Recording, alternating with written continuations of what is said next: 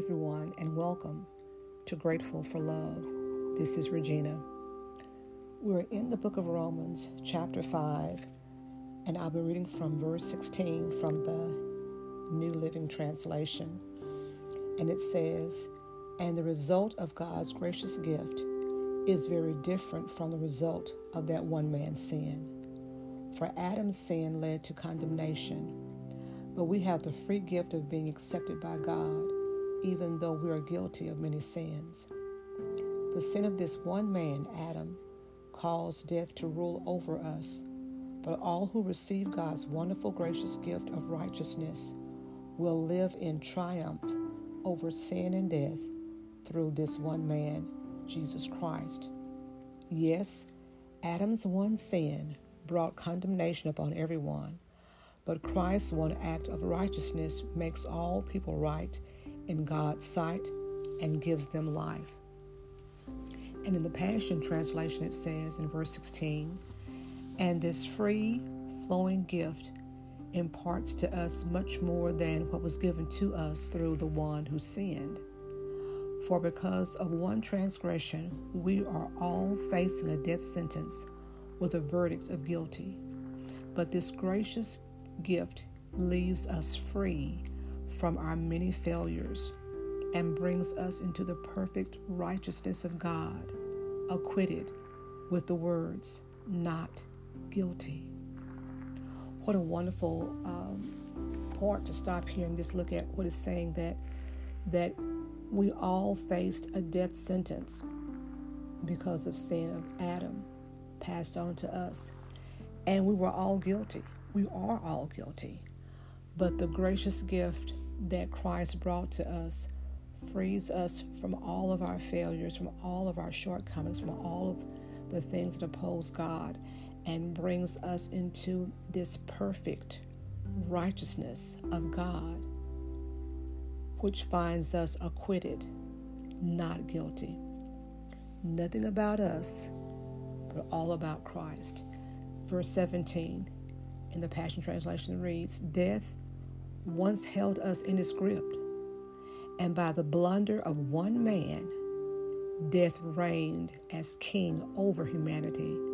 But now, how much more are we held in the grip of grace and continue reigning as kings in life, enjoying our regal freedom through the gift of perfect righteousness in the one and only Jesus, the Messiah.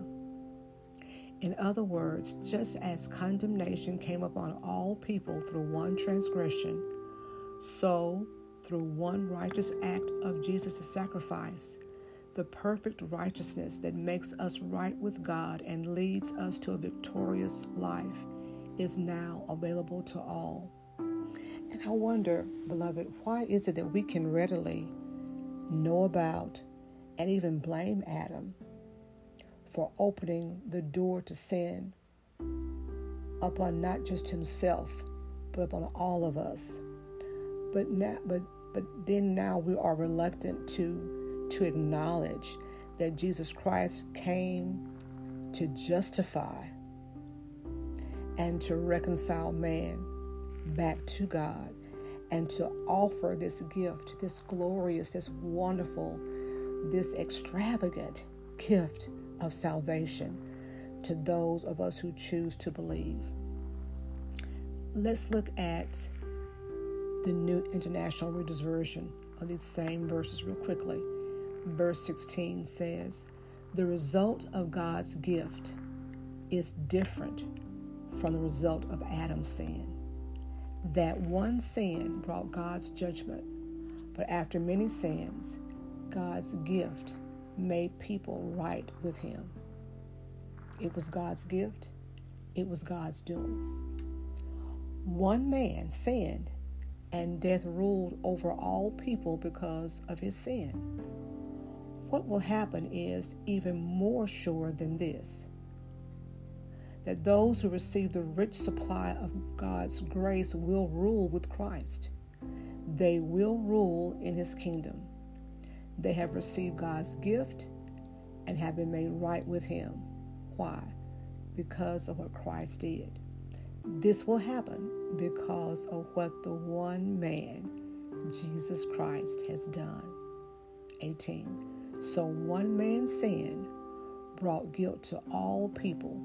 In the same way, one right act made people right with God.